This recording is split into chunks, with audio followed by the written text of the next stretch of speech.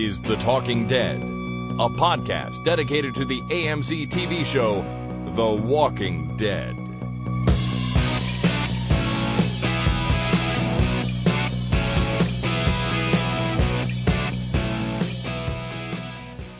Hi, everybody. My name is Chris. And my name is Jason. And this is The Talking Dead, number 161 for Monday, April the 21st, 2014. We've got an exciting, fun show coming up today, I think, Jay.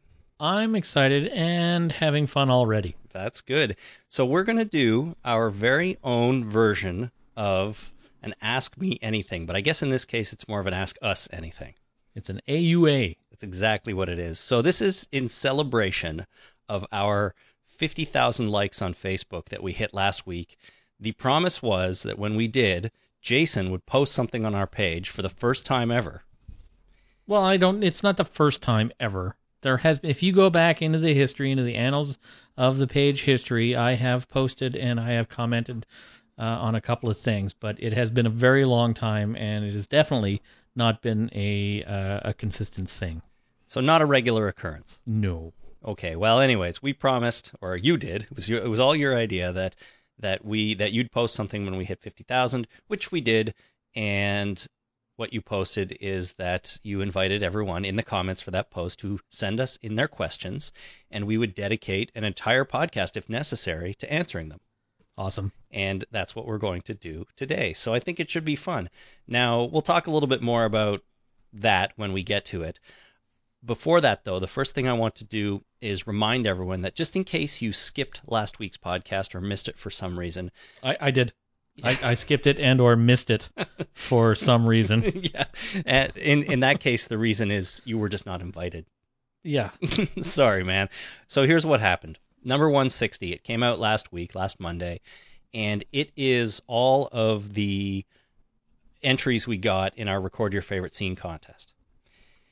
And I'd always planned to put those out, just string them all together and release them, but I decided at the last minute, the 11th hour, as they say, that they needed some kind of introduction. So it was like 11 p.m., I was sitting here, I was about to go, and I'm like, I better record something just to go off the top, let people know what's going on, and that way no one's confused when they just hear a bunch of random stuff on the podcast. So right. So at the 11th hour, you decided to do this. Yes. Which is both figurative and literal, because it was at the 11th hour. It was roughly 11 p.m. You're right. Both words apply. But the point is, it was kind of late to call you up and say, hey, man, fire up your microphone, let's record something. And I only intended it to be a couple minutes at most anyways. Right. And I was fast asleep. I wouldn't have responded to a text or a phone call at that point because I was asleep. So there you go. So I just went ahead and did it. And it is the first podcast in 160 podcasts that you do not appear on. Right. If I'm not mistaken. There has never been one where we haven't both been here, right? I don't think so. I don't think, not that I recall. If there was, it was way back in like episode 4 or something, where again, you probably did something without thinking that I might want to be a part of it. You make me sound like a dick, which isn't that hard, maybe. Anyways, I don't think we have ever done one with both, I don't think we've ever done one where either of us wasn't here until now. Right. So there's a first time for everything. Well, there you go. Anyways, if you want to hear that, go back and download number 160. In case you missed it, that has all of the scenes recorded right there.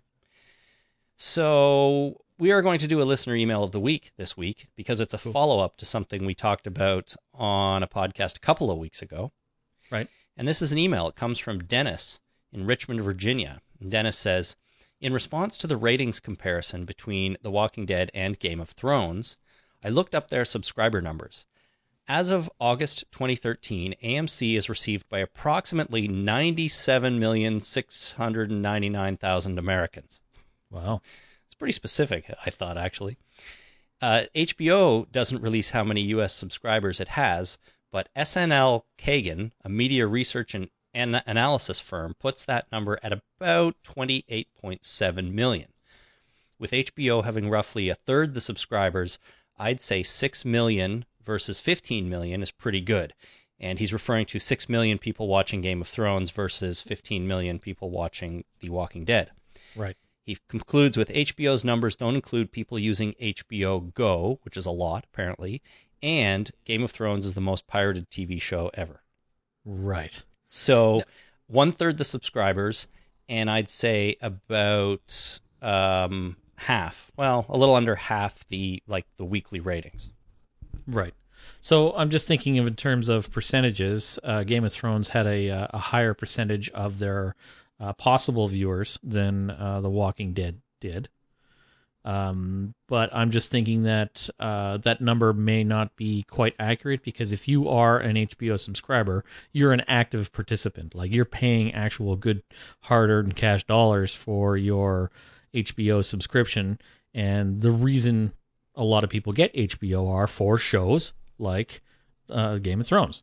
So they would be a much more active participant in viewing that. So, raw percentages of available viewership is probably not a great measure. So wait, what you're saying is that people who get HBO are specifically getting it to watch, say, Game of Thrones, for example. So a higher percentage of the number of subscribers will by default watch that show. Right. Well, I'm not saying just because they're not HBO subscribers because they like Game of Thrones, which they very well may be. Just because to become an HBO subscriber, you have to like stuff like that. Well, you don't have to, but you probably like to watch those, the quality of shows that HBO puts on the air. And HBO, yeah, basically what you're saying is HBO.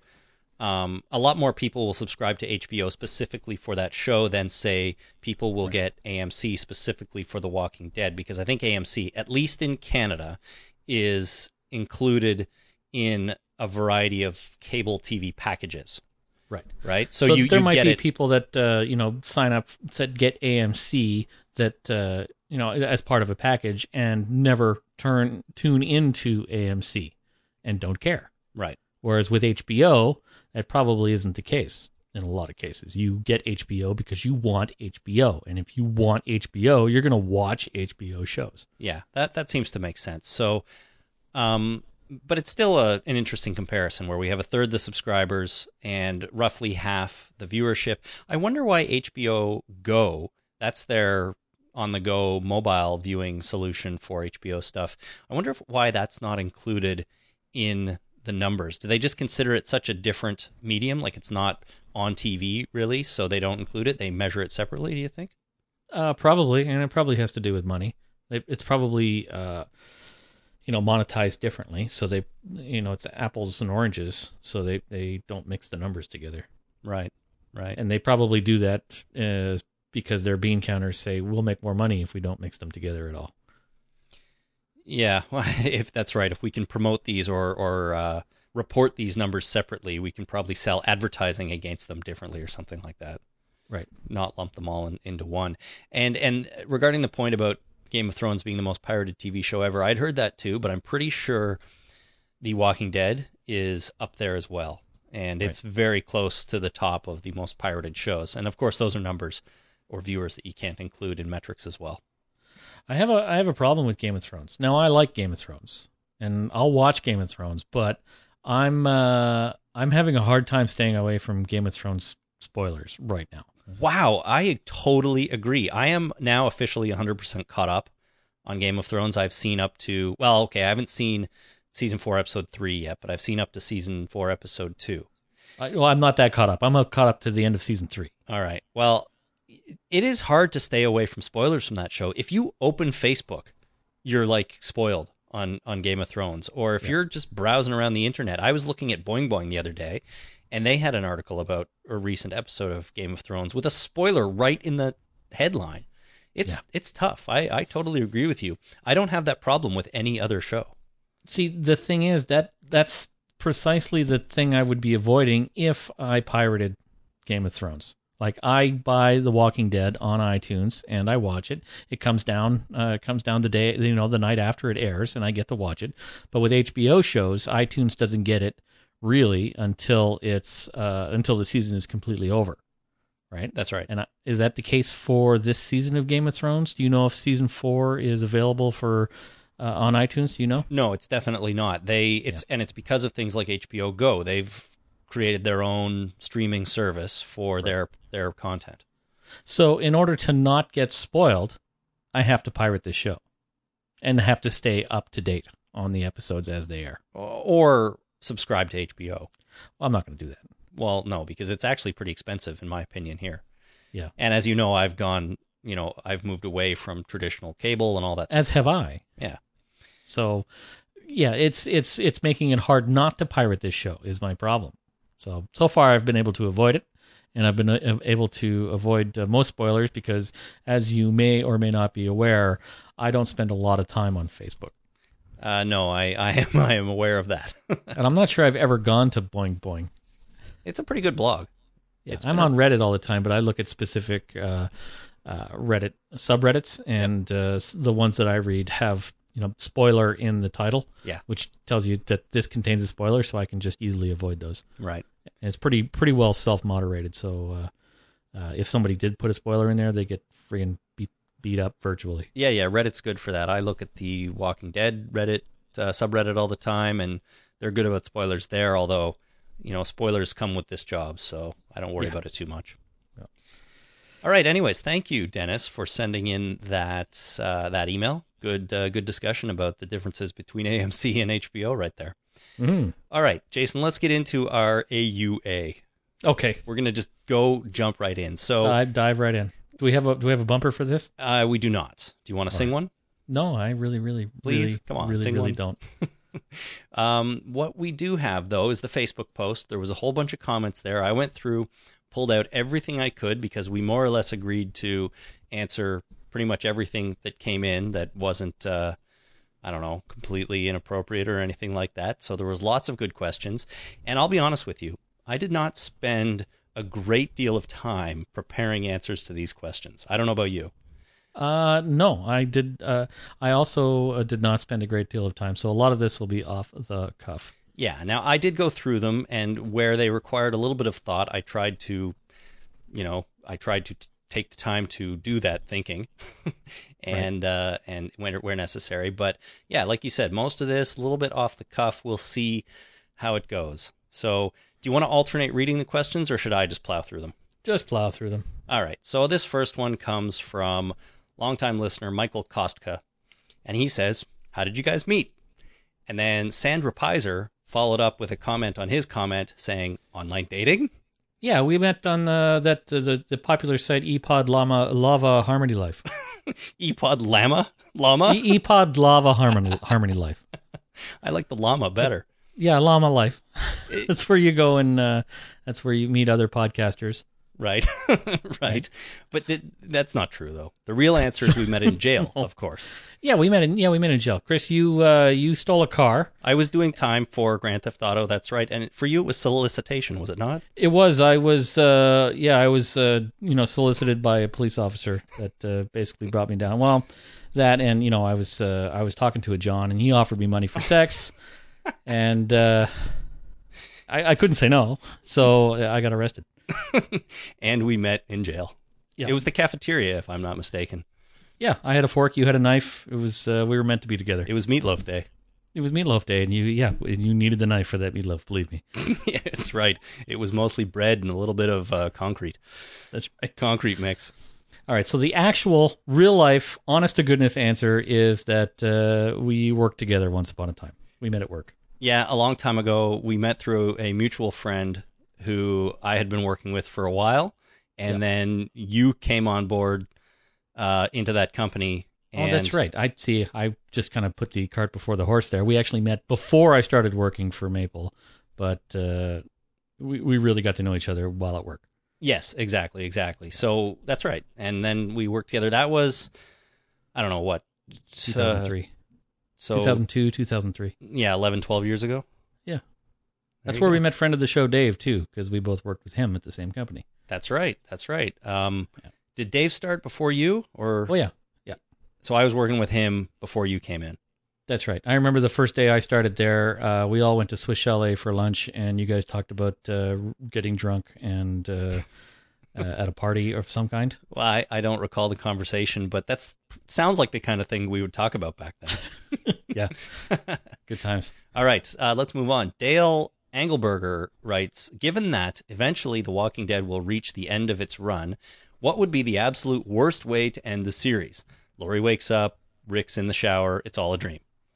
Right. And I'll be honest with you, Dale, that is probably one of the worst ways I can think of it ending. That, of course, comes from Dallas, where Right. one of the entire seasons of Dallas, somebody wakes up and the last season was all a dream. I think it comes from Newhart, too. I don't know. The first Bob Newhart show. I think don't know. that also happened there. I'm not sure whether Dallas was first or not, but that waking up and it all being a dream. I think Newhart was a joke on the idea. Right. Well, that concept for The Walking Dead has been around for a little while, right? And people, because Rick wakes up in a coma, wakes up from a coma in the first episode, a lot of people go back to that and say, what if this whole thing is his coma dream, and at the end he's going to wake up, and all the characters that are dead are all standing around his bed, welcoming him back, sort of like Wizard of Oz. But that would be absolutely terrible. But I'm going to say I'm 100% certain that Robert Kirkman's not going to pull something like that on us. So Yeah. Can you think of some other way that would be the worst ending to this whole series? They all die in a rock slide.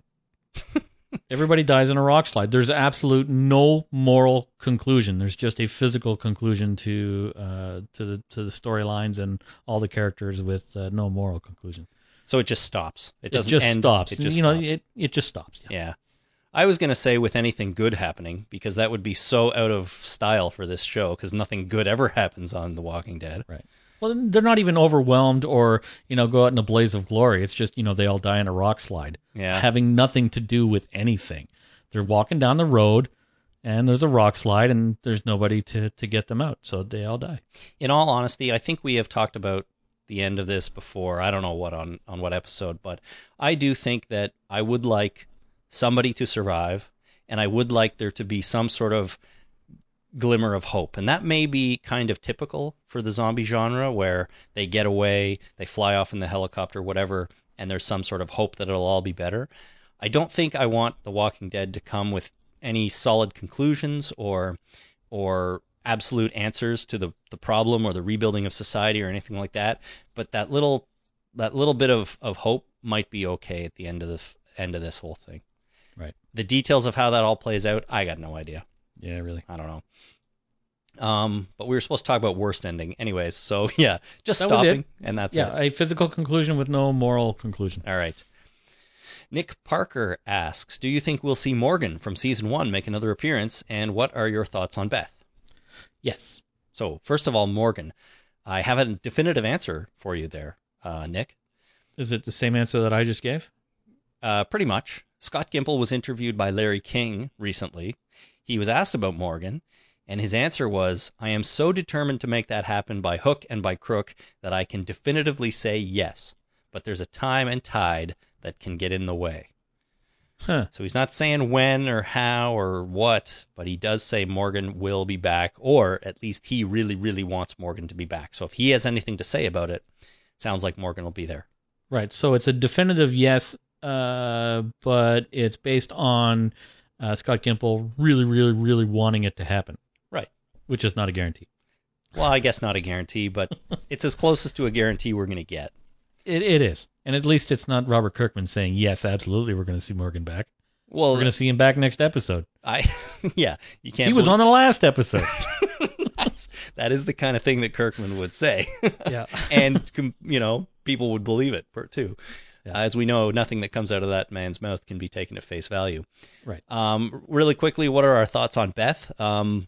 My thoughts are she was taken away by a mystery car, and we'll probably get an answer to that in season 5. I sure hope so, because that'd be really dumb if we didn't. It would. Maybe she'll show up with Morgan. We already talked about that, I think. But, maybe Morgan got her.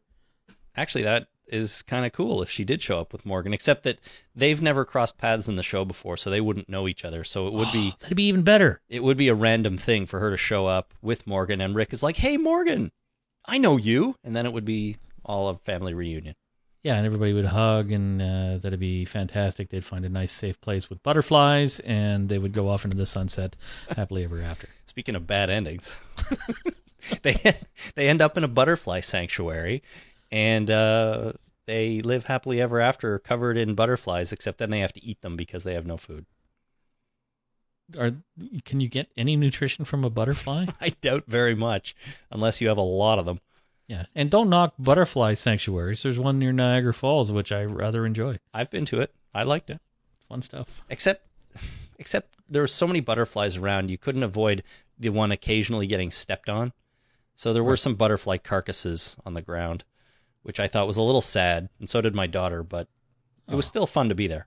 I didn't really notice that when I was there. Okay, well, look next time. I was too busy having butterflies land on me. And eating them. No, I didn't eat them.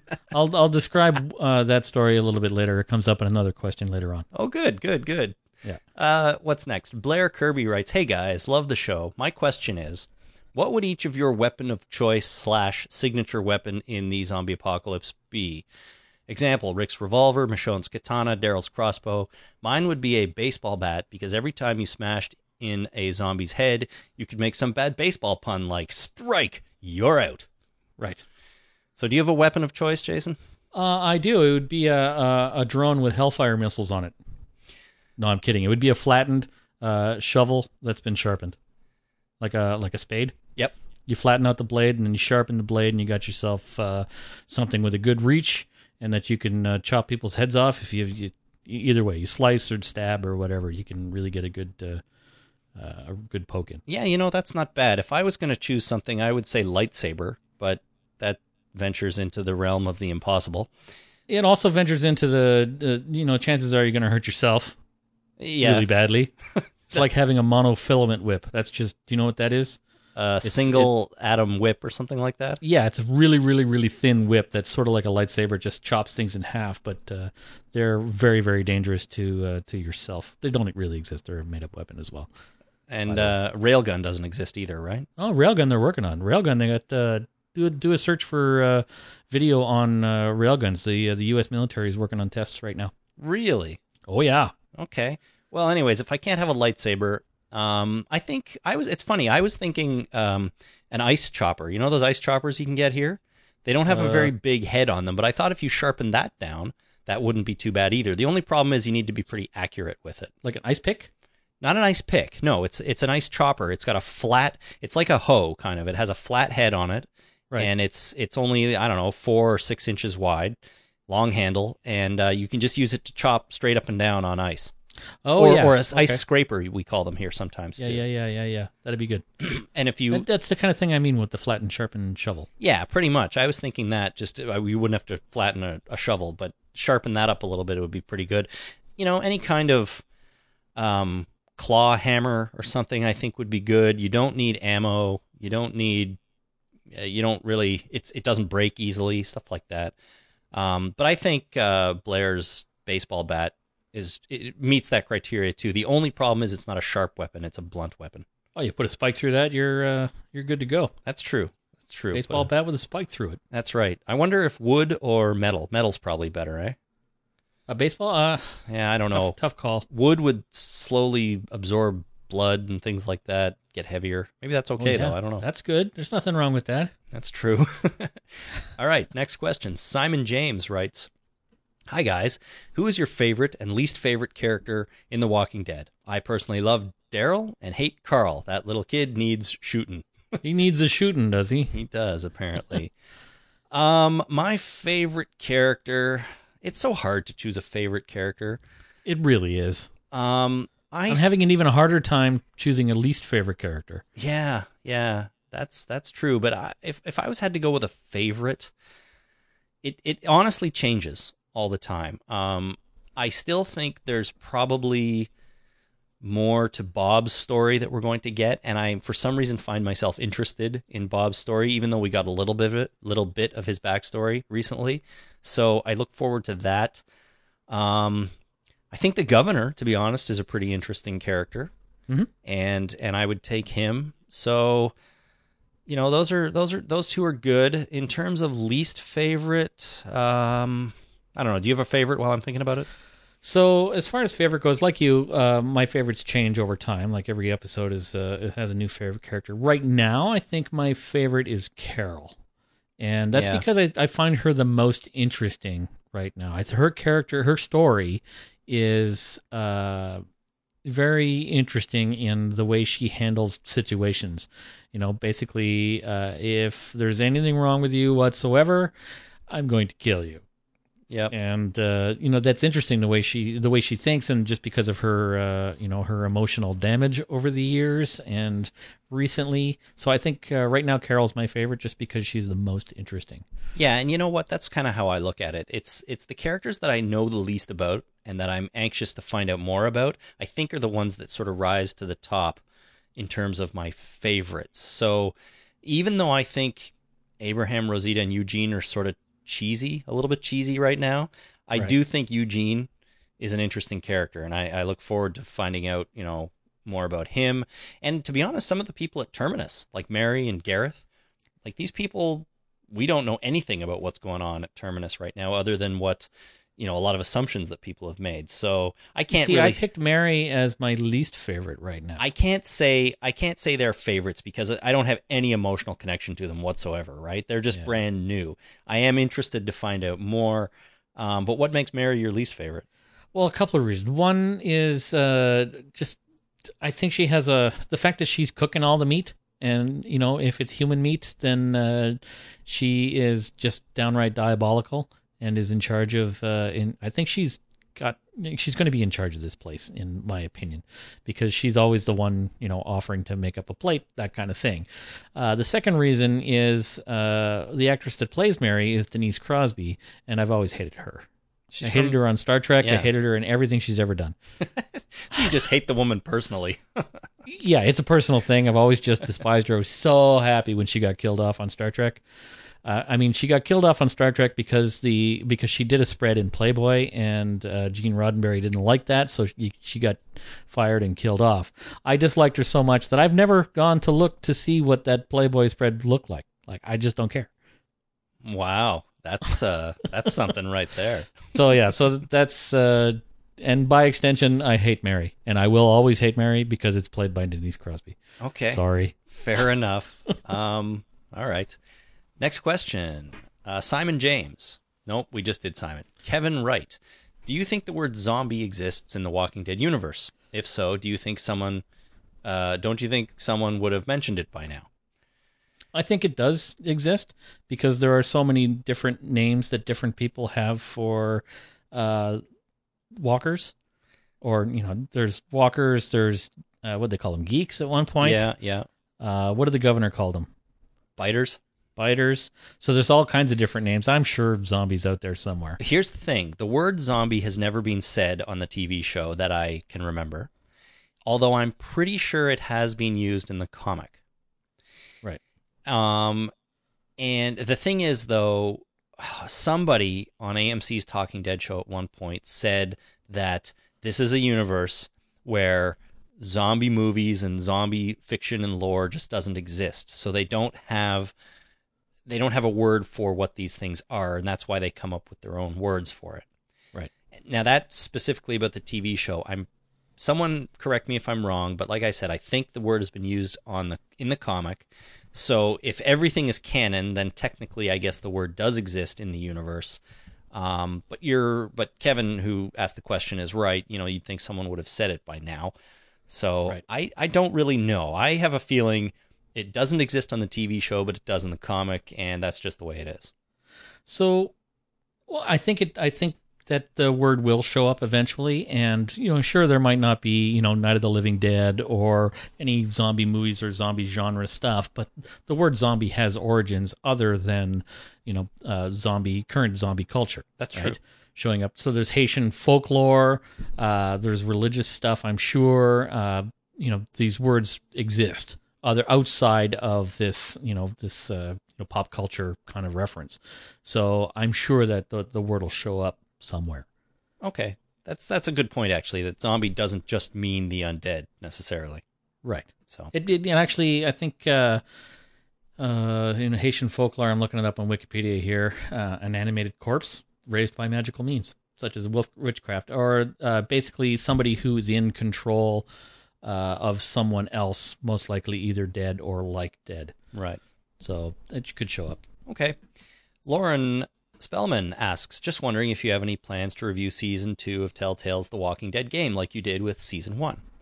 Yes, we do. That is the answer. We have already talked about the first episode of Season 2.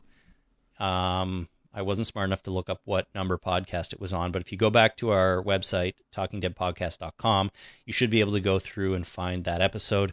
We had the Melissa Hutchison, who does the voice of Clementine, on that show, so that was really fun. What we're going to do next is we've already played Season 2, Episode 2. We're going to wait until number 3 comes out, Episode 3, and then we'll do a podcast on Episode 2 and 3 together. Sure. And then probably 4 and 5 together after that. So we'll definitely be talking about the game a little bit more. So it's episode 141, the first podcast first podcast in 2014. Oh, look at that. Good work. 141. That was Melissa Hutchison. Mm-hmm. All right. Maria Stokes Gibbs asks, how did you come up with the idea for the podcast? And 2, tell us each of your most embarrassing moments. Okay, so let's. If I go to, I have a question about the second part of the question. So, is it just most embarrassing moments in our lives, or the most embarrassing moment as it relates to the podcast? I really didn't consider that, and I don't know. I was going to tell a story that wasn't especially embarrassing at the time, but it may be somewhat embarrassing to tell on the air. So I'm kind of going meta here and creating an embarrassing moment all at once for myself. Okay, so this moment is the most embarrassing. Yeah, I don't know if it qualifies as most, but I think it's kind of an embarrassing story. But let's deal with how we came up with the idea for the podcast first. Sure. As I recall, we had been podcasting on and off for a few years before we ever started doing this one. Yep. And that was really fun. We really enjoyed doing it. We did a couple of different versions of the same kind of show. We did something with friend of the show, Dave, and all that stuff is out there somewhere. Probably anyways, still. Yeah, shows were like Breakfast for Geeks and Renerd Radio. Yep. And then there was the video podcast we did on... it was called Two Guys Hurling, where we built the trebuchet, the scale model trebuchet. Yep. That was fun. That's in my garage right now. Yeah, that's good. I'm glad we still have it. Yeah, so those are all out there somewhere. The Two Guys Hurling one was just 6 episodes. Broke up the construction of that thing. Anyways, when we were sitting around one day, I think, talking about how much we love TV, and that if they ever do a TV podcast, I believe you said if they ever do a zombie TV show, we should do a podcast for it. We should. And I think it originated from, like, even before they announced, announced this show at all, we were talking about Battlestar Galactica and how I wanted a TV show that was like Battlestar Galactica, but zombies. Mm-hmm. You know, you have Battlestar Galactica, you have the remnants of humanity fleeing a relentless enemy, and that keeps whittling them away, and they have to keep going into places of hiding and surviving and doing whatever they need to do to survive. That fits perfectly into a zombie genre. So I was thinking that if they ever do a zombie show, we got to do a podcast about it. And I think I was already reading the Walking Dead comic at that time. You were, yeah. Right, and so I started thinking, here's the property. If they ever do this, let's do it. So what happened was, when word came out that AMC had picked up the rights to it, and that's when we decided to record our first episode, and that was September of 2009. Mm-hmm. So it's been a while, man. It has really been a while. And that was like a half an hour, and basically we just got on there. We said, hey, AMC bought the rights to The Walking Dead. It's a very cool comic. We are going to do a podcast about this TV show. And at this point, we have no idea when the next episode of this podcast will be. We're just going to play it by ear and come to you or record an episode when there's something to talk about. Right. And that was even before AMC greenlit the show. They just bought the rights. They just said, okay, we are interested in maybe pursuing the development of something like this. Yeah, exactly. And we thought, let's get on board early. Let's start right away. So we did. And then I think our next one came, 3 or 4 weeks after that. And we slowly got into a a routine of doing the news, and eventually they bought the six episode first season, and we went from there. So Yep. those were good times. They were. So now, most embarrassing moments. Who you want me to go first or you? Well, again, do you want me to tell, two most embarrassing moments? On the air, the most embarrassing thing I can think of is trying to get through some of the listener feedback and, just mangling the sentence structure. Like just utterly destroying it and not being able to speak or read or do anything to the point where I have to avoid that, I have to get the listener feedback as far ahead as I can from you, or to crunch it myself from the emails and Facebook and such, so that I have a chance to go through it once and basically structure it so that I am able to read it on the air without messing it up too badly. Yeah, I read everything that comes in as an email, of course, ahead of time, just to make sure it's appropriate for the show. But then after that, I don't really look at it again until we're on the air reading. So I just sort of wing it, to be honest. But I don't think I have too much trouble doing it successfully. Sometimes I think you're better at it than I am. I think I have more trouble, getting my own words out of my mouth than I do somebody else's. But that whole well-spoken thing that was a thing for a while seems to have gone away. So yeah, it really has. Clearly, we are not as well-spoken as we used to be. Right. Well, okay. I don't know. I didn't think of an on-air embarrassing moment, but here's my embarrassing story. Sure. Speaking of when we were working together, way back when, I was sent on assignment for a few times. I was sent to Des Moines, Iowa for work. Yeah. That's right, to work for a client down there. I went 3 times, I think, for about a week each time. And I joined that project well into it. So other people from the company were already there and had been going there for months at this point. So I was coming in late. I didn't really know. It was really some of the first work travel I'd ever had to do. Didn't really know what to expect, how to handle it, whatever. I flew to Chicago, then I flew to Des Moines, and I was supposed to be met at the airport by one of the guys we were working with who was already there, and he was going to pick me up, take me to the hotel, get me in, show me around a little bit, and get me started, which sounded great because I don't know how that was. I was in my 20s, I guess. That was before I met you. That was before we actually started working together. So mid-20s, probably 14 years ago, something like that, right? God damn, I'm old. But so that was how it was supposed to go down, which sounds very pleasant to me. What happened instead is this guy comes to the airport, he picks me up, we get in the car, he's got a rental car, we start driving, I'm like, where's the hotel? And he says, we're not going to the hotel. I said, oh, really? Where are we going? We going to the office? We going to the office? He's like, no. We're going to the strip club. That's what you do when you're traveling for business. I've traveled for business quite a few times over my career, and I don't recall ever going to a strip club right from the airport. Well, maybe it's just what he did, and he figured he'd try to bring me into his little strip club world. I don't know. Right. But I'm like 25 years old thinking, well, all right, what am I going to do with my bag? I'll just leave it in the trunk, I guess. So we go to some weird out of the way Des Moines, Iowa strip club, and we're sitting there and, strip club things are happening around us, and that's all fine, I guess. And, I have to go to the bathroom. And, I've been on a plane for a number of hours before this. I haven't gone to the hotel yet. I really needed to not just go use the urinal, if you know what I'm saying. You had to make a transaction. There was a transaction that needed to be achieved. It's exactly what I'm saying. So I walk into the bathroom of the strip club, and I'm on my way in there thinking, this probably is not going to be the most fun place to take a dump, to transact. And but I'm like, I got to do this. What else am I going to do? So I walk in there, and this bathroom is weird.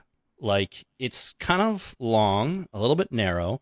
There's sinks along one wall, urinals along one wall, and then at the very far end, there's a toilet. Right. There's no stall It's just a toilet? There's a half wall, so a wall that comes out about halfway to the ceiling and halfway into the room, and then behind the wall is the toilet. So no door, no curtain, nothing. Right. And I'm like, I can't do it. There's no way. There's no way I can do this here. That's an inappropriate transaction location, is what that is. 100%. There's no freaking way I can handle this. I just can't. So the story doesn't get any worse. I know people are probably thinking, "Oh my God, I know what's coming next." But no, that didn't happen. What happened is I decided, forget it. I can't do this. I am going to suffer through the next however long it takes until I can get out of here. 72 hours? It was not 72 hours. I don't remember anything about the rest of the night because I was probably so focused on what I wasn't able to transact. So I turned around, walked back out, went back to the table where we were, sat down, and I don't know, suffered for a while until we eventually got back to the hotel. And then I was all blocked up for like 3 days, all screwed up, which is not what you want to have happen when you're on your first business trip, to a new client and living in a hotel. So that's one of the worst sort of bathroom stories I have. And you're okay now though, right? I'm good now. Yeah. Okay. So it's been a while. It's been 14 years. You're back to normal. Everything's fine. Yeah, more or less. Anyways, but I telling you, walking in there and being like, there's a half wall and a toilet. Like, what? They clearly do not want anyone doing their business in here because that's just not enough privacy. I'm sorry.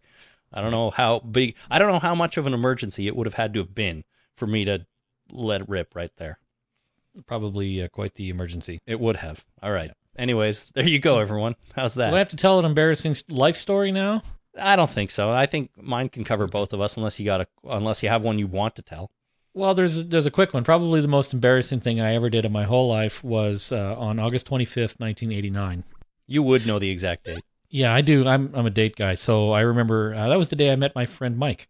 Anyway, I went to a party at my friend Alistair's place, and I remember getting there and picking up a 26er of peach schnapps, twisting off the cap, and downing it. I don't know how far I got through that bottle, because I blacked out halfway through the bottle.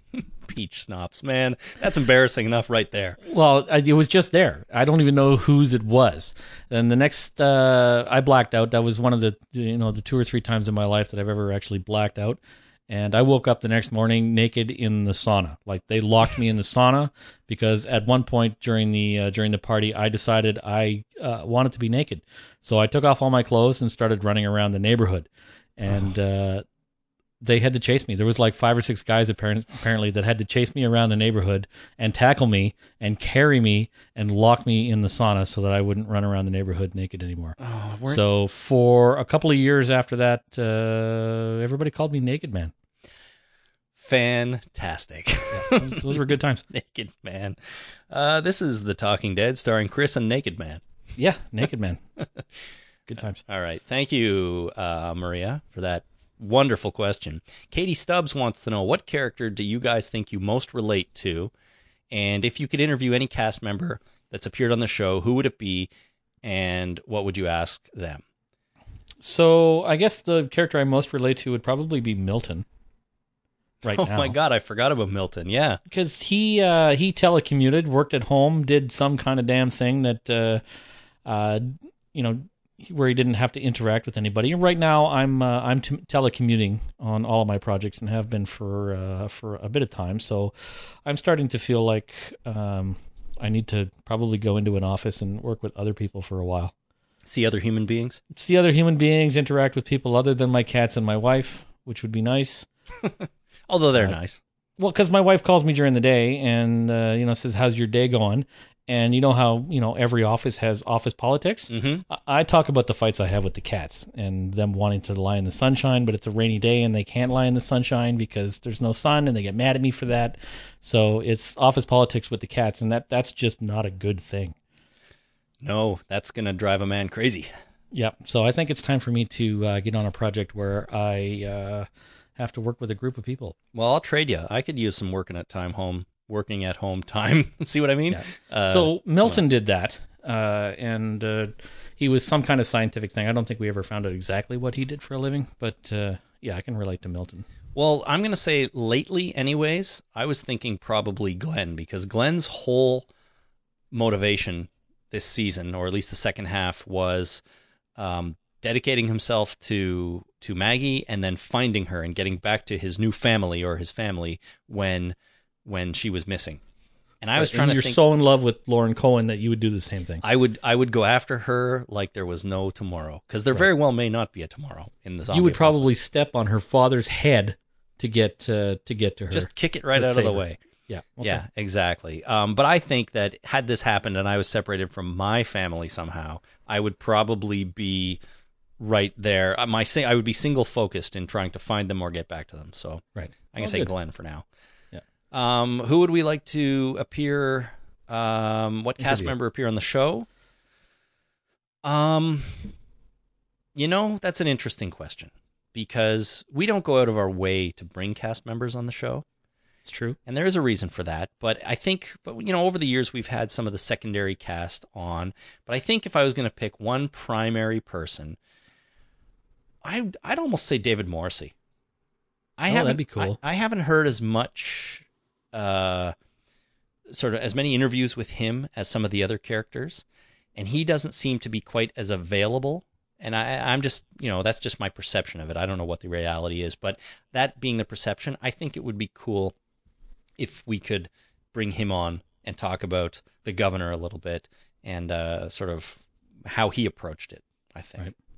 I would like to, specifically, I'd like to have Lou Temple on, who played Axel. Being the life of the party and all. Being the life of the party, I would ask him if it's possible to learn how to be as cool as he is. And it's probably not. I know the answer is probably no, but thanks for asking. But I would want to learn to be that cool.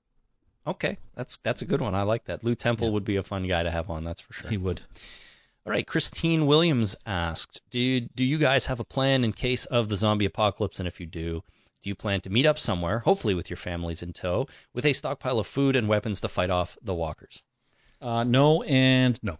I say no and no as well. However, do you remember that one time you were driving along the highway in Toronto here, and you passed that big building? It's in Scarborough, I think. Yep. And you sent me a message later and said, "Hey, I found this great place to hole up in the zombie apocalypse." Yeah. So that would be a good spot. Let's meet there. I think that's probably where it should be. Yeah. Okay. Yeah, because it's two condo towers on top of what looks like a central complex that has the parking garage and probably entertaining facilities like a ballroom or what have you, maybe a pool or gym or something like that. And the part of the bottom section which has the parking garage faces the highway 401, and it's very well guarded. Like, it's set up to not have people be able to get in there. Like, it's like 4 or 5 stories tall on that side, and it's all blocked off from any kind of access. It's basically a solid concrete wall. Yeah. Yeah, there's glass bricks, and there are vents and stuff, but they're all secured. Like, trying to break into a glass brick, like through a glass brick wall, is probably pretty hard as well. Yeah, because they're really thick, right? Yeah. So at least that one side looks very secure, and so the front side probably can be secured. And then you have like 5 or 6 stories inside of parking garage with lots of gasoline and cars and what have you. And then there's a rooftop, which has like a rooftop garden and a bunch of trees and stuff. You could probably get away with planting some food up there if you could manage it. And then you got 2 full condo towers of, beds and supplies couches and stuff and supplies. Yeah. So let's meet there. Okay.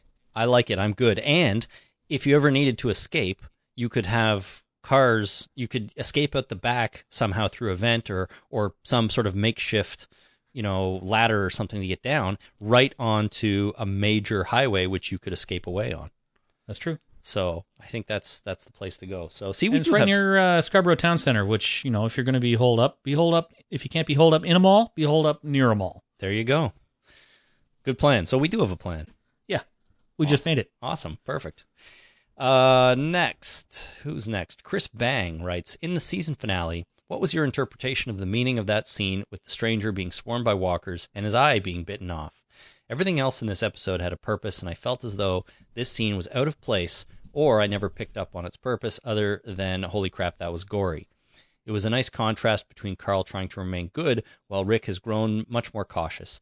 However, I thought the writers already addressed Rick's willingness to help strangers / trusting others in the conclusion of season 3. So I saw this as a lesson to Carl and a lesson to the audience that you can't save everybody. I'm not, because Carl wanted to go and save this person, and Rick was basically saying to, you remember in The Wrath of Khan, you remember when Spock went in there and went into at the end of it, when he went into fix the ship so that they could get away from the Genesis device, and Khan, and they blew up everything. Kind of. And Scotty said Kirk was trying to go in there and save him. It's like, I got to save him. He'll die. And then Scotty said, he's dead already. Right. Okay. It's the same kind of thing. You can't save everybody. He's already dead. I'm not entirely sure that this lesson came to fruition in this episode. It might have been a missed opportunity. It might have been something that didn't make it into the episode later on. Mm-hmm. Like the reason for the lesson. Well, I was thinking about this one a little bit, and if you remember later in this episode, Carl and Michonne are talking, and Carl's saying that he's not what his dad thinks he is. Like, Carl feels like a monster already, which kind of contradicts what Carl was trying to do by running in and helping this guy, right? Carl wanted to help him. Rick held him back, as you said, in sort of a you can't save everybody lesson. But then Carl later on was saying, I feel like I'm a monster. Now, maybe he felt that way because he wasn't able to help the guy. I don't know. But in some ways, it sort of contradicts itself a little bit. So I don't know, but I like your theory here that you just can't save everyone, and sometimes you have to put, watch out for number one, kind of. Right. That's true. All right, Jack Samuel Morgan writes, if you could be a character from any zombie-related universe, example The Walking Dead, Resident Evil, Zombieland, Dead Island, who would you be and why? I'd be Ontario in Zombieland. You'd be Ontario in Zombieland. That would be a new character. Well, yes, but the name's the same naming convention as everybody else. But I would be myself in Zombieland. What is it about Zombieland that makes you want to enter that universe? It's kind of a fun one. I'll give you that. Yeah, I'm not really sure. Well, to be honest, speaking of fun, here's what I would go with Frank West from Dead Rising, the video game. Oh yeah, that'd be because that guy seemed like he had a lot of fun killing zombies. Right. And part of that was because he could use absolutely any freaking weapon he wanted. He could put stuff together. He could run down zombies with a giant patio umbrella. He could just put a chainsaw on the end of a stick, and it was just really, really good. So he could beat up a zombie with a stuffed toy. Yeah, that's right. That's right. A giant bear. He could put it on its head and watch it, wobble around. Should play that game again. I enjoyed that game quite a bit. So Frank West from Dead Rising, and I went to look up Dead Rising before this, and that game came out in 2006. The first one. Yeah, the first one. Or as I like to call it, Zombie Mall. Zombie Mall, exactly. Yeah. Okay, Christopher Bohm writes, you guys obviously have some experience with broadcasting. Your podcast is very well produced and well organized, a rarity in independent podcasting. Well, thank you, Christopher. And he was wondering if we guys have ever done professional radio broadcasting. I believe you've referenced this in the past, but I don't remember you guys getting into details about your experience. So, I can speak for myself. I have no experience whatsoever in any kind of radio or broadcasting, but I do have experience performing on stage as a drummer and as a clown, and we'll get to that a little bit more later, but nothing specific to radio or broadcasting. Okay. I have a complicated answer. Actually, It's not that complicated. My answer is that no, I don't have any actual professional experience in radio or broadcasting. However, I come from a family that does. Right. My father was a radio journalist, worked for the Canadian Broadcasting Corporation, also known as the CBC, for his entire career. And my dad was in radio, and he loved radio, and he still does love radio. And since he retired from the CBC, he's been teaching. He's been doing some teaching, basically, at local universities and teaching journalism and writing and stuff like that. So he used to read the national news on the CBC every hour, and he was a news editor for a long time and stuff like that. So I come from a bit of a broadcasting background, but I do not work in broadcasting during the day, and I don't technically have any professional experience with it. Right. But I kind of wish I did, because I really enjoy it. It would be a fun career. I think it would be fun too. If I had life to do over again, I might go into broadcasting. This is kind of fun. It might be something we could do professionally. I agree. I'm. It's never too late, my friend. Well, it's kind of too late. Yeah, maybe. But your dad has provided tips and tricks over the years too, right? Oh, for sure. I talk to him about recording all the time, about mixers, about hardware, about techniques, things he did. He was pretty hard on himself, to be honest, when he would be on the air recording. And my dad is one of those typical radio guys where you would never imagine what he looks like if you just heard his voice on the radio. Yeah. And he actually had, a radio voice. He doesn't he's got a very baritone kind of, he does have that voice for sure. Right, but he put it on a little bit more on the air too. He doesn't sound in real life exactly like he does or he did when he was reading the news. So right. It's funny. It's one of those things. When I was in school, when I was a kid, a lot of teachers would recognize my last name and say, "Hey, are you related to Ted Fairhurst on the CBC?" And I'd be like, "Yeah, he's my dad." And then everyone would say, "Oh my gosh, you're famous," or "He's famous." And to me, I was like, "No, he's just my dad." So, well, you see, that goes right to my definition of fame. My absolute definition of fame has always been, if I know who you are, you're famous. And that's it. So, my entire family is extraordinarily famous because I know all of them. You do? Yeah. Well, there you go. But that's sort of counter, though, because I know who my dad is, but I don't consider him famous, but yet everyone else does because they know him from something he does in the public eye, right? Right. Yeah. So that's more of it. But, yeah, Ted Fairhurst, CBC News, Toronto. Right. That was him. All righty. Next, Michael Pumpkinhead Gollahue asks, "What's your favorite cheese?" Very boring, but mild cheddar. Yeah, that is the most boring cheese there is. My answer is that I love cheese so much. Cheese is probably one of my favorite foods. I could eat nothing but cheese all day, every day. And I like a huge variety of cheeses. You probably even like blue cheese. Absolutely love blue cheese. I despise blue cheese. It's just not only cheese, but moldy cheese. And that's why it's so good. I love everything from run-of-the-mill cheddar like you to blue cheese to soft ones like brie or camembert or crumbly cheeses, everything. I just love all cheese. It's so good. I'm not a big cheese guy like you are. Oh, well, not many people are as cheesy as me, but right now I have been enjoying this one. It's a Leicester cheese, I think is how you pronounce it. Here, hold on. Leicester. Did you hear that? Leicester. Well, yeah, I mean, that's not hard to pronounce. It's just Leicester. Okay, Leicester. Oh, well, it's pronounced Leicester. Okay, so it sounds like it's spelt Leicester. Leicester. That's how the Merriam-Webster Online Dictionary pronounces it. But I found this one. It's a spicy Leicester cheese. Ew. And so they've got hot, spicy peppers built into the cheese. It's nice and orange, like this cheese usually is. It comes from Leicester in England, and oh my gosh, it's so good. I've been eating a lot of that lately. But another specific one is there's a heritage cheddar from a company called Balderson, I think. I don't know where that's from, if it's a Canadian company or whatever, but it's like a 3 or 4 year old aged cheddar that's really, really nice. So all very good stuff. The more cheese, the better, I'm telling you. Sorry, I'm falling asleep here. Come on, man. Cheese is so good. All right. Dana Thorpe Patterson writes, "Hi, Jason. You're too cute to need a face mask. So my question is, what are your cats' names? My kittens are Maggie and Dottie."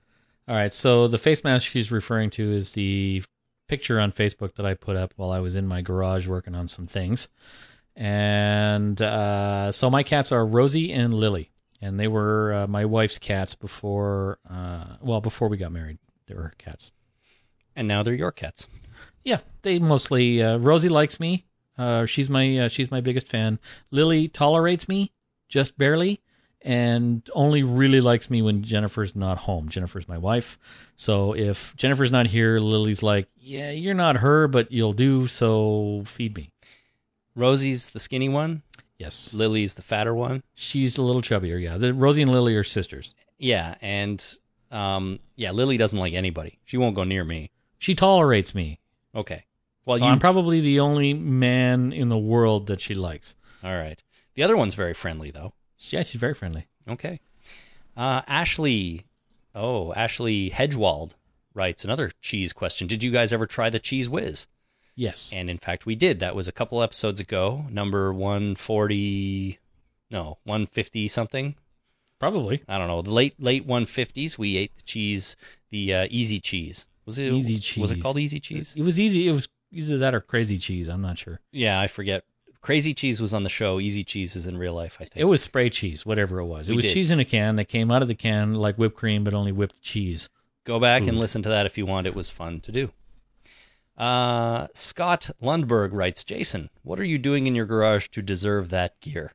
And again, that refers to the face mask and ear protection and eye protection I was wearing. I was using my router, and I was routing out. I'm making a custom change in wallet dish. So it's a plank of wood, and I'm routing out, doing some plunge routing out a bunch of stuff in there to make areas. One for my wallet, for my keys, my sunglasses, a section for my watch, and that kind of stuff. So what was happening was my face was right in where the wood chips were flying. So I definitely needed the eye protection, and I had the ear protection on because I was listening to something while I was doing that. And I had a face mask on because I was breathing wood chips, which is not good, like just a regular surgical mask or a dust mask. But that wasn't working because when I do that, I breathe out and some of the air goes up my face and into my glasses and steams up the glasses, so I couldn't see. So I put on my my respirator for when I normally do stuff with solvents like staining or varithaning, all that kind of stuff. So I had that on, so it was on. I had a full regalia on because I was basically breathing wood chips, and I didn't like it. You've really gotten into the woodworking lately. Last little while, I've been very much enjoying it. That's good. There's a second career for you, maybe. Okay, Matt Cortez writes, "I'm going to venture off zombies and into your personal lives." Great. Okay. You've given us a decent amount of backstory over the years. So how about did you guys go to college? If so, what majors did you have? Also, what jobs do you guys have in your pasts? All right, well, I'll go first. I went to university for physics and moved to Toronto with a rock band because I was living in the Soo at the time, and I moved to Toronto with a rock band to try and make it down here. We didn't go anywhere. Sault Ste. Marie. Yeah. At Sault Ste. Marie, Ontario. As for past jobs, I've played in a clown band as a drummer and a juggler. I've been a booking agent at a children's and family entertainment agency, a drummer. My favorite job of all time was I was a judge for a Spice Girls lip sync contest, which was the only job I ever had where I sat down and could say to myself, I can't believe you get paid for this. So that was a one-time thing? Well, it was a few times. There was a children's company that hired me as a real-life booking agent because that was one of the selling features is that judges are real-life booking agents and you could make it big. So I would sit back and, the contestants would come on stage and sing the first minute of their favorite Spice Girls song or lip sync it. And I would judge on a few different criteria and we'd pick winners and then I'd go on my merry way and put $200 in my pocket. Not bad, man. That sounds fun. It was great. And I've also been a web developer, and right now I'm a software consultant. Well, in my case, I did go to university just doing a basic undergrad degree in sociology and philosophy, of all things. Seriously? I didn't even know that about you. Yeah, I know. What were you thinking? Well, I was thinking I got to go to university for something, so I'm going to do an undergrad degree, and everyone was doing, political science or whatever, so I decided sociology, and philosophy's interesting. Why not, man? It's the study of the questions that we don't know the answers to. Yeah, I'm not judging. After that, I did a post-grad program at a college for digital design way back in the day. Neither of these things really led to the career I'm in now. Certainly not directly. I currently work for a marketing company as a web project guy or developer. Sort of, I have a lot of different hats at this company. Yeah. And I've been doing that kind of thing for a long time because my previous job was at a music company where we met, and I was doing web programming there as well, too. Yeah. In the earlier days of that kind of thing, because that was a while ago. So, and before that, I spent a year doing pre-press work for a Heidelberg digital offset printing press. Those were good times. Nice. So I've been doing computer-related stuff for a long time. Yeah, I just kind of eased into web development through a friend of mine, and just worked freelance for a long time. And my first non-freelance job was at Maple, where we met. And you were a web developer, and I was a web developer. Yeah, I was really green at the time, just figuring it out for myself. Like Me too. I was like, I can build websites, but I'd been doing it sort of the old-fashioned way. Even back then, I don't even know what it was doing, what you'd call it, but it was like, can you write a program? Sure, there's another programmer here who can help me get started, and then I'll just take it from there. Let me tell you and the world a secret about being a software consultant, or really any consultant, or any web developer, or any kind of thing like that. Mm-hmm. You are essentially half a day ahead of the client. If the client says, can you do this? You say yes, and you've got a half a day to learn it. So, so basically we're a half a day ahead of the clients. Everybody says, yes, of course I can do that, and then learns how. So that's not abnormal. Well, yeah, nobody says, nope, can't do that for you. Sorry, I don't want your money. Yeah. And as a consultant, I usually say, well, we can do anything given enough time and money. Sure, that's a good answer. Yeah. My first job ever was stocking shelves in a grocery store. My first job ever was playing drums in a pipe band for the Canadian Reserves in the military. That's a more interesting job than mine.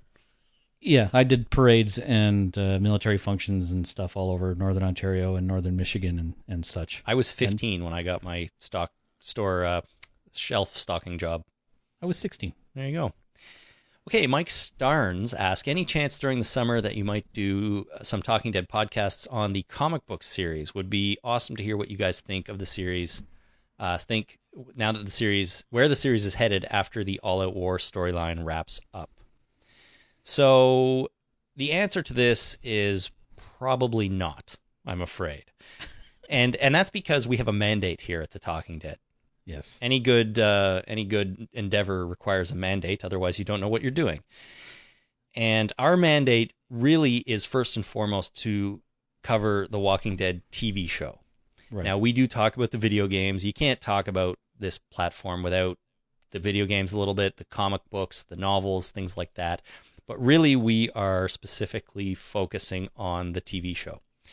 So, and if we were ever to do any episodes about the comic specifically, it would only be up to the point in the comic, as close as we can, as it relates to the TV show. Right. So the stuff going on in the comic right now with the All Out War storyline and whatever else, we wouldn't talk about that until the TV show gets there, if it does. And if the TV show never really goes there, then to be honest, we probably wouldn't talk about it. You probably wouldn't talk about that part of the comic book storyline. So I hate to disappoint you, Mike, but I'm just we got to stick to our mandate here. Right. And stray from it when it's absolutely necessary. For example, this particular episode. Sure, this is something completely different, right? This is just talk about whatever we want kind of thing. It's nice that to get to know people a little bit, so that's kind of what we're doing here, right? But so we will talk about the comic on and off as it relates to the show or as it relates to any other Walking Dead medium, but we probably won't really go into a full-on episode about it, and certainly we won't go ahead of sort of where the show's at. Right. If we can line those two up. All right, Sean Naranjo Glowatsky writes, have you ever had salt potatoes or Utica greens? Regional treats here in Syracuse, New York. All right, so I don't know what either of those are, so I'm going to venture no. Yeah, I understand all those words by themselves, but not necessarily in that order. Yeah, I know what Utica is, and I understand greens, and I know what salt is, of course, and potatoes are a staple. But I mean, salted potatoes sounds like potato chips. I don't know. It sounds delicious, but no, I'm not sure I've ever specifically had what Sean is referring to. Yeah. And if we can ever get down to Syracuse, New York, definitely going to look them up. That's not even that far from here, I don't think. So. No, it really isn't. There you go. Okay, Suzanne Denmark writes, what season of Walking Dead did you like the most so far? And what's your favorite zombie movie? So far, season-wise, I'm going to have to go with season 1. I agree. I'm going to go with season 1, too. It was short. It was too short, in my opinion. It could have used another 6 episodes. Mm-hmm. But I really... And I'm a big fan of the emergence story as well. We have debates about, Spider-Man 1 versus Spider-Man 2. You like Spider-Man 2 better. I think you're full of crap because Spider-Man 1 was way better. No, you're wrong. So, season 1 for me. I like season 1 too. I agree it was too short, but what they did in season 1 was all no filler. It was all really good in my opinion. And the first episode, the pilot episode, was so fantastic that it almost stands on its own as anything outside of any of the 4 seasons. So, really, really like season 1. After that, I might say season 2, then season 4, and then season 3. But the way they split them up into halves, or they have been recently, I almost start to think about each half as its own thing, right? Like, I liked the second half of season 4 more than the first, or whatever, Yeah. But as a standalone single, I'm going to go season 1. And do you have a favorite zombie movie? I'm going to have to go with Zombieland. Zombieland's a pretty good choice. Yeah, just because it's more lighthearted and recent, and I don't know, it was very entertaining for me. I really liked it. I liked it a lot too. I've rewatched it, and it's just as good, just as funny, on a second or third viewing. But I think I like the zombie movies. I love all zombie movies for the most part, but I do enjoy ones that are a little bit different, a different take on it. For example, the French movie They Came Back, which was the original material for The Returned, that TV show. I thought that was really cool. I thought that Pontypool was very, very cool about the zombie outbreak as told from the perspective of people stuck in a radio station. I thought that was really, really neat. So stuff like that, I think, is really fun to do. Wreck was really good. I was going to mention Wreck. Wreck was really good, and just for the record here, I'm not really making a distinction between zombies and infected people because it's all kind of the same. But you're right, Wreck was really good, and I have a soft spot, to be honest, for the whole Resident Evil series. I must admit, but I do really enjoy the first original Resident Evil movie. Okay. No? Well, yeah, I've never really been into the Resident Evil. I never played the video game, and the movies didn't really do anything for me. Yeah, specifically. I actually tried one of the games and really hated it, but the first movie I thought was really impressive. And I've seen, I think, all of the other ones, and I can't say I hated any, but they weren't as good as the first one. Well, they were filmed in Toronto, which is nice. Yeah, Toronto doubles for Raccoon City, which is fun. Yeah. In one of them, they were rappelling up and down City Hall here in Toronto, which is funny. There was one where they blocked off the end of a bridge. It was the Bloor Street Bridge, yeah. Yeah. I remember I was living right near there at the time when they were filming it. And I remember riding my bike and across the bridge. Like I was going across the bridge for whatever reason. And I was coming down and they had these big walls that they were building and a couple of lanes were blocked off. I'm like, holy crap, this is a big film shoot. Yeah. I remember seeing that and that was pretty cool. And then I saw it in the movie and the movie didn't do anything for me, but it's like, that was really cool to ride my bike through the set. Yeah. Where they were filming. That's fun. And then, of course, Shaun of the Dead. I'm still a big fan of Shaun. Oh, yeah, Shaun of the Dead. Can't. So many good movies. I know. There are many. Right. Moving right I'm along. changing my answer to Shaun of the Dead. Okay, Shaun of the Dead. Sorry. Speaking of Shaun of the Dead, I can remember when I just heard about that movie, when it was only available over in the UK. I was dying to see it so bad. I was like, I gotta see this movie. People are talking about it like it's the best thing ever, and I was just super excited to see it. And I don't remember how long it took before I was able to watch a copy of it, but I enjoyed it quite a bit. It was very good. Okay, Maylen Dora Nelson writes, if you could bring any character from another zombie-related show, movie, comic into the Walking Dead show, who would you pick and why? I don't know. This is a tough one. It is. Maybe related to our favorite zombie movies, or the video game, Frank West from Dead Rising. Oh, Frank West would be good. I was speaking of Frank. I was thinking of. I'd like to see Frank, or who was in 28 Days Later, played by Brendan Gleeson. He was the guy. He had a daughter. He was holed up in an apartment building. Yeah. So anyway, I like Brendan Gleeson. I like him in everything I've ever seen him in. So I just want that actor to be in the show. Yeah. So bring Frank. That's pretty good. 28 Days Later. I think, another one, I'm one of the only people in the world that enjoyed 28 Weeks Later more than 28 Days Later. Yeah, see, I'm just going to reject that outright. I know, but I'm thinking maybe Robert Carlyle from that movie. He would be fun. Robert Carlyle would be good. He's awesome. I love Robert Carlyle, and I liked his character in that 28 Weeks Later too. So, yeah, he would be cool. I don't know, Shaun of the Dead. That would be fun. Anybody who was in Trainspotting can come on over to The Walking Dead. Would be great. Woody Harrelson. What was his Zombieland name? Was he Arizona? He wasn't Wichita. That was what's her face, Emma Stone, right? Yeah. I don't know. Anyways, he would be fun. That character would be good to have. I don't know. We're focusing on more recent stuff. I don't know about any older stuff. Tallahassee. There you go. All right, let's move on. Melissa Brown, do you have a favorite cheesy line or scene from The Walking Dead? Not really. I'm afraid not really. That's a horrible answer that we both just gave. I had trouble coming up with anything that I thought was especially cheesy on this show, except for sort of the characterization of Eugene Abraham and Rosita. Right. They can come off a little cheesy, I thought, especially Abraham. He's a little bit, in my opinion, so far a little bit one-dimensional. Now they'll flesh him out a little bit, right? So I don't know if I have a specific line or scene that he was involved in, but, maybe son of a dick, when he said that, that's a bit cheesy. Right.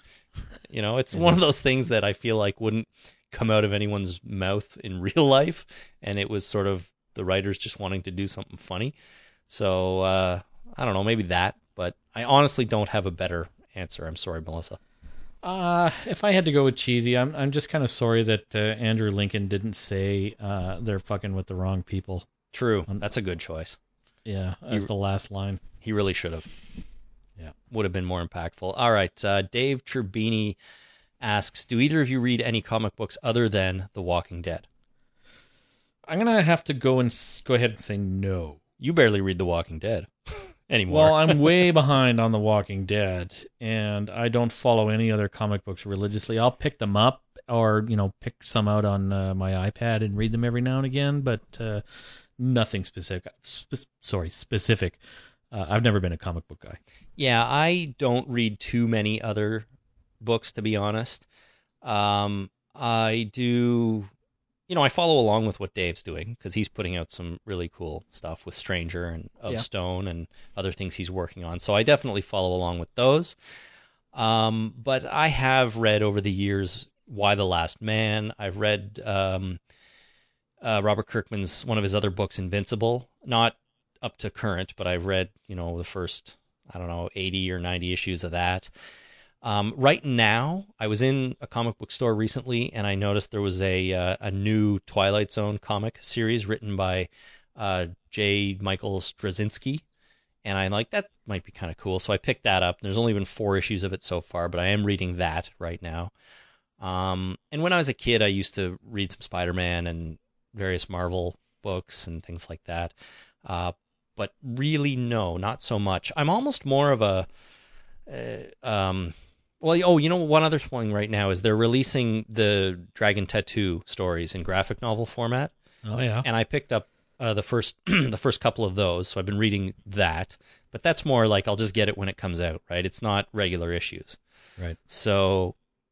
there's a lot of comics that I liked, like Chew. I like the idea behind Chew. Yeah. Where a guy can get psychic impressions of things that he eats. Right. But he has to eat them in order to get the psychic impression. Yeah. And he's a detective, so or a private investigator or whatever. But I really like the premise behind that, but I never really followed up. And I started reading Thief of Thieves.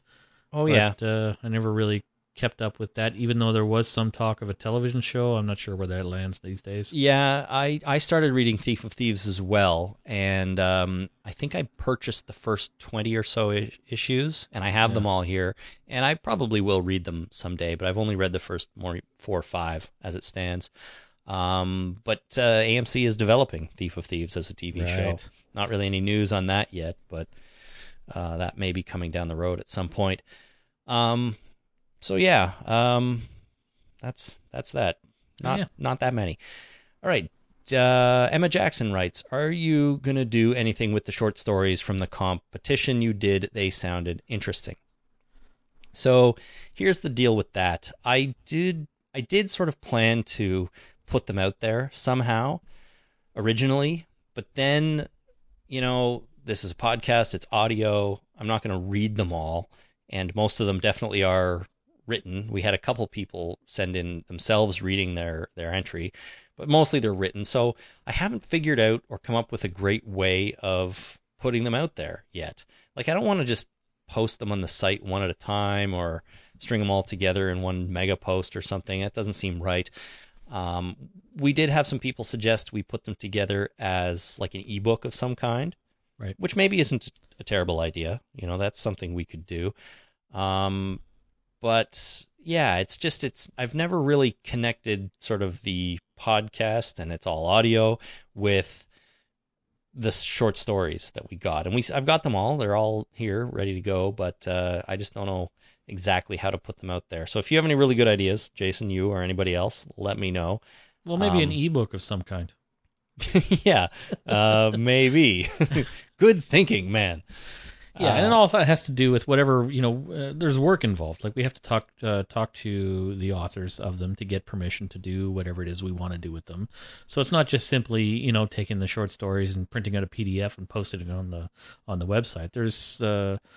There's copyright issues, there's permission issues, there's things we'd have to do to get all that put together. Yeah, we had a really basic little disclaimer involved when we collected them, but I wouldn't want to do anything without actually sort of running it by everybody. So, it's the winning one, the one we chose as the winner, was posted. You can find that on our site and on Facebook, I think. But right now, I'm just not sure. The audio recordings, that, as you know, was out last week. So different story there, but that's because it's audio, and this whole thing is audio. So right. Yeah. All right, we've got 2 more questions, and then we're finally through all these. It's taking a little longer than I thought, but that's okay. It's been really fun. Andrew Sharp writes, "Which Walking Dead character would you most like to be stuck in an elevator with? And which one would you like least to be stuck in an elevator with?" All right, so I would with character I'd like to most like to be stuck in an elevator with would be Axel, because I'd ask him how I could be as cool as he is. I'd have the chance. Okay. And I would really hate to be stuck in an elevator with Merle, because he just complain all the time. He would complain, he would bitch, he would moan, he would just be he would generally be annoying the whole time. Probably spit. He may he may take a piss in the elevator, who knows. Outside of any of the featured zombies being stuck in an elevator with, I wouldn't want to be with any of them. Well, they're not really characters. No, they're right? not. But they're listed on the character page on the Walking Dead wiki. The featured ones, anyways. Of course, so are the animals, like the 2 horses and the pig. Well, I wouldn't want to be stuck in an elevator with a pig. Especially a feral pig, because they got horns or tusks. Tusks, and they'd eat you. And little sharp hairs, I bet. But my answer was Merle, too, because Merle would just make me really, really uncomfortable in that elevator. You just never know what he's going to do, and I wouldn't want to be in there very long with him. But frankly, Joe or any of the wild dogs, they wouldn't be that pleasant in an elevator, I don't think. Well, you'd have to claim the buttons to get off of your floor, and how annoying would that be? Yeah, exactly. Claimed. 4. Claimed. You're Claimed. stuck here now. Claiming 1, 2, 3, and 7. Yeah. Otherwise, enjoy being stuck in an elevator with? Maybe Maggie. Right. You know? Because that way you wouldn't have to move heaven and earth to, and step on her dad's head to get to her, because she'd be right there in the elevator with. She'd be right there. And, hopefully we'd be stuck there for 2 or 3 days and really get to know each other. Right. You'd have to, stay warm. That's right. Because elevators can get very cold. And dark. And then you'd have to, that'd be even worse than the strip joint where you had to go poo, That'd be like way worse. You'd have to poo in an elevator beside Maggie. Yeah, but that was... Excuse me, I just have to poo over in this corner. Except the strip joint was real life. This is a fantasy elevator I'm in. All right, so yeah, you don't poo in your fantasies? Let's just move on from that right now to our last question, which has nothing to do with anything except what it has to do with. Jeffrey Brenneman says, what are your top 5 Canadian musical artists? So I don't have a top 5, I'm just going to say right now, but I do have a list here of Canadian bands that I have loved over the years, on and off. Some I haven't listened to in a long time, some I listen to right now, but I couldn't really put them in any sort of order and or ranking. Right, okay. So do you want to hear my list? Yeah. Here we go. Sloan, the Skydiggers, Joel Plaskett, the Weaker Thans, Whitehorse, Royal Wood, the Tragically Hip, Gordon Lightfoot, Spirit of the West, Wild Strawberries, the Sheepdogs, the Odds, the New Pornographers, Godspeed, You Black Emperor, 5440, the Deers, Treble Charger, Tokyo Police Club, and Said the Whale. All right, so most of Treble Charger is from the Sioux. I don't know if you knew that. No, didn't know that, but 3 out of the 4 of them are from the Sioux. They were a good band in the 90s. They were a good band. My entire list of 5 bands are from the 90s. Well, let's hear them. All right, so, and they each have a little bit of a story. So Sloan, same thing. 5440, one of the best songs on my list of Canadian top songs is 5440. The Grapes of Wrath, I don't know if you remember them from the early 90s. Oh, I do, actually, and my buddy who runs a little record label has released their comeback album just this year. Nice. Yeah. I met them one time when they were playing a show in Sudbury. Yep. We opened for 5440 one time in the Sioux. That was fun. That's and we cool. opened for this other band, The Pursuit of Happiness. Yeah. I don't know if you remember them, TPOH. I wasn't a big fan of their stuff. I'm an adult now, baby. Yeah, I'm an adult now. That plays on the radio every now and again. Yeah. But they were kind of okay. But then we opened for them at the Eastgate in the Sioux, and then when they were performing, we watched them from beside the stage. So it was a little bit backstage, and their music I didn't like all that much, but they had so much fun performing. Mm-hmm. Like they really, really enjoyed themselves. They enjoyed themselves so much that I liked it. That I liked them because of it. Yeah. And that's why I like The Pursuit of Happiness, because they liked it so much. They liked performing so much. Well, stage presence is so important to a live show. Like if you know how to perform live, and you learn that as if you're a band or you're a professional musician, you don't start out, most people don't start out being able to really do that, but they learn it as they go. I was at a Tragically Hip concert one time, and I watched the opening band, which is a band I knew, and they were good, but they they just looked like little guys on the stage. Like, I was kind of far back at this show. They just looked like little guys on the stage playing their songs and having a good time. The Hip came out, and I just felt like they were huge. They filled the room because they knew how to do it. They had an amazing stage presence. 5440 was like that. Yeah. Like, it was fine, and everything was fun, and we all had a good time. But then they came on the stage, and it was just like, holy shit, I'm putting away my drumsticks. That's it. It's over. Because like, they've done it. They've done everything I've ever wanted to accomplish. It's right there in front of me. There's no point in continuing. Yeah, they were that good. Yeah. So anyway, 5440, they still should be together. They were together forever. Yeah, I loved them. Anyone else? Oh yeah, the what else we got here? Oh, and then the Zax All Stars, which is nobody's ever heard of them because they've never put out an album, but they're just a group of musicians that play in the Sioux every once in a while, and the drummer's my uncle, and they're also like the Sioux Ste. Marie, Ontario has put out so many good musicians over the last 50 years, and these guys are just like some of the best musicians I've ever heard in my life. Yep. And they get together and play and just do covers. And there was one Halloween show that they played that the guitar player, Jimmy Scully, he had a running contest to see how many Halloween licks he could put into his guitar solos. And it was just absolutely phenomenal to watch and behold. It was amazing. That's awesome. Well, we sort of alluded to it earlier, but you and I, when the company we worked for when we first met was a music company. It was, yeah. Record label, distribution company. They did a lot of different things. So we were essentially, although not really doing music industry type stuff because we were web guys, but we were working in the music industry. So over the years there, I ended up, and probably you too, but although I was there a lot longer than you were, ended up meeting a lot of these musicians, right? Yeah. So, I've met Geddy Lee from Rush. I've met Gord Downie from the Tragically Hip. A lot of the bands I listed, I not really hung out with, but I met them in the course of doing my job or at the label. So, I have a close relationship, or at least I did, with the Canadian music industry. So yeah, I feel like I had not as close as you, but just being doing stuff for Jan Arden's website.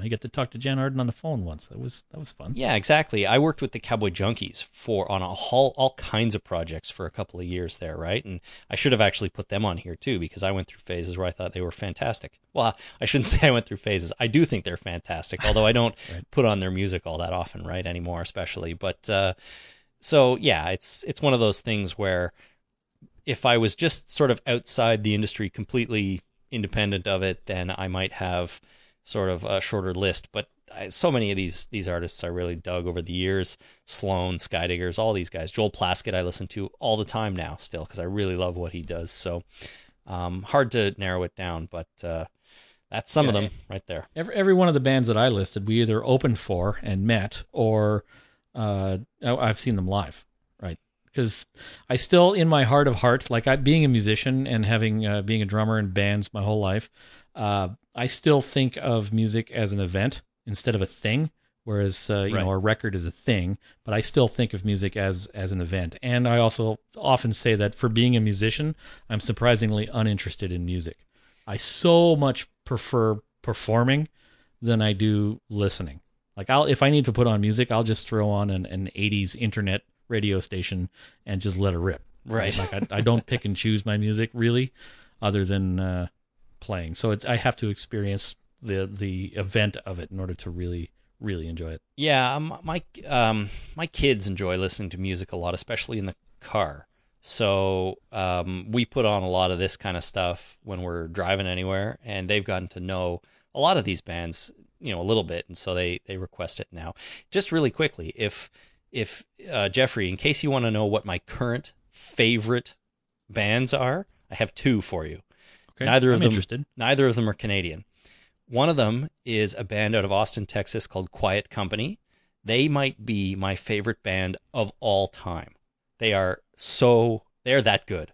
I just can't get enough. I've been listening to their album We Are All Where We Belong, which has been out for a couple of years now. I listen to it constantly, still to this day, and I've bought everything they've ever put out. I absolutely love it. And then the other one, which is pretty new, is a band from Iceland called Of Monsters and Men. And they've just put out their first record. Well, maybe not just, but they only have one out. Really, really good stuff on there, too. So Quiet Company and Of Monsters and Men are my two current favorite music artists. I don't think I have a current. No, because it would be 80s. It's all 80s and 90s. Mix. Sorry about that. All right, no problem. All right, that is it. Thank you, everyone. That was really fun, eh? It was fun. That was good, just talking about ourselves for a while. But thanks to everyone who sent those questions. Who knows? Maybe we'll do another one of these at some point. And that is going to do it for the podcast today. That took a lot longer than I thought, an hour and a half almost to do our Ask Us Anything. But whatever. I guess we can talk about ourselves quite a bit. Yeah, I guess we can. We're good at that. So thank you again, everyone, for doing that. If you want to get in touch with us in the meantime, you can still call the toll-free zombie line at 1-866-483-9662. You can find us on Twitter at Talking Dead or on Facebook at facebook.com/TheTalkingDead. And you never know when Jason might post something new there. You never know. You never know. It could happen at any time. You can send all your email to talkingdeadpodcast@gmail.com. One more thing we're going to do right here, Jason, that's really exciting. And hopefully everyone's stuck around till the end here. Okay, what's that? We are going to announce our next live call-in show. We've done two of these in the past. We haven't done one for a while. So we've done two in the past and one in the future. That's right. And the one in the future is going to be on Friday. No, not Friday. Saturday. Friday. I think Saturday, June the 7th, probably around 5 p.m. Eastern that day. That puts it before midnight in Europe and, not that early in the day on the west coast of North America. So we try to get the biggest group of people available as we can to call in. So, June 7th is a Saturday, right? Yeah. Okay, so June the 7th, 5 p.m. roughly Eastern, but we'll be updating that with more concrete information over the next month or couple of months until then. But it's a live call-in show. So what happens is we all get on Skype. You guys add us to Skype. We accept you in real time. You can call in. You can talk about whatever you want, ask us questions, whatever. So it's really kind of fun to do. And we haven't done one in a while, so it is about time. I agree. I think it's going to be fun, and I like doing the live call-in shows. I like doing this kind of thing, Ask Us Anything, but the live call-in shows are even more fun. Yeah, because they're right off the cuff, and there's no chance to fix anything. Like if for some reason one of us blurted out something like "Boomers to Cylon," you can't go back and fix that if it's a live show. No, you can't. Everyone who is there hears it, once and for all. So yeah. So that'll be June the 7th, but keep listening for a little bit more information on that, and it should be a good time. So, all right. Until next time, thanks for listening, everyone. My name is Chris. My name is Jason. We'll see you soon. Ciao.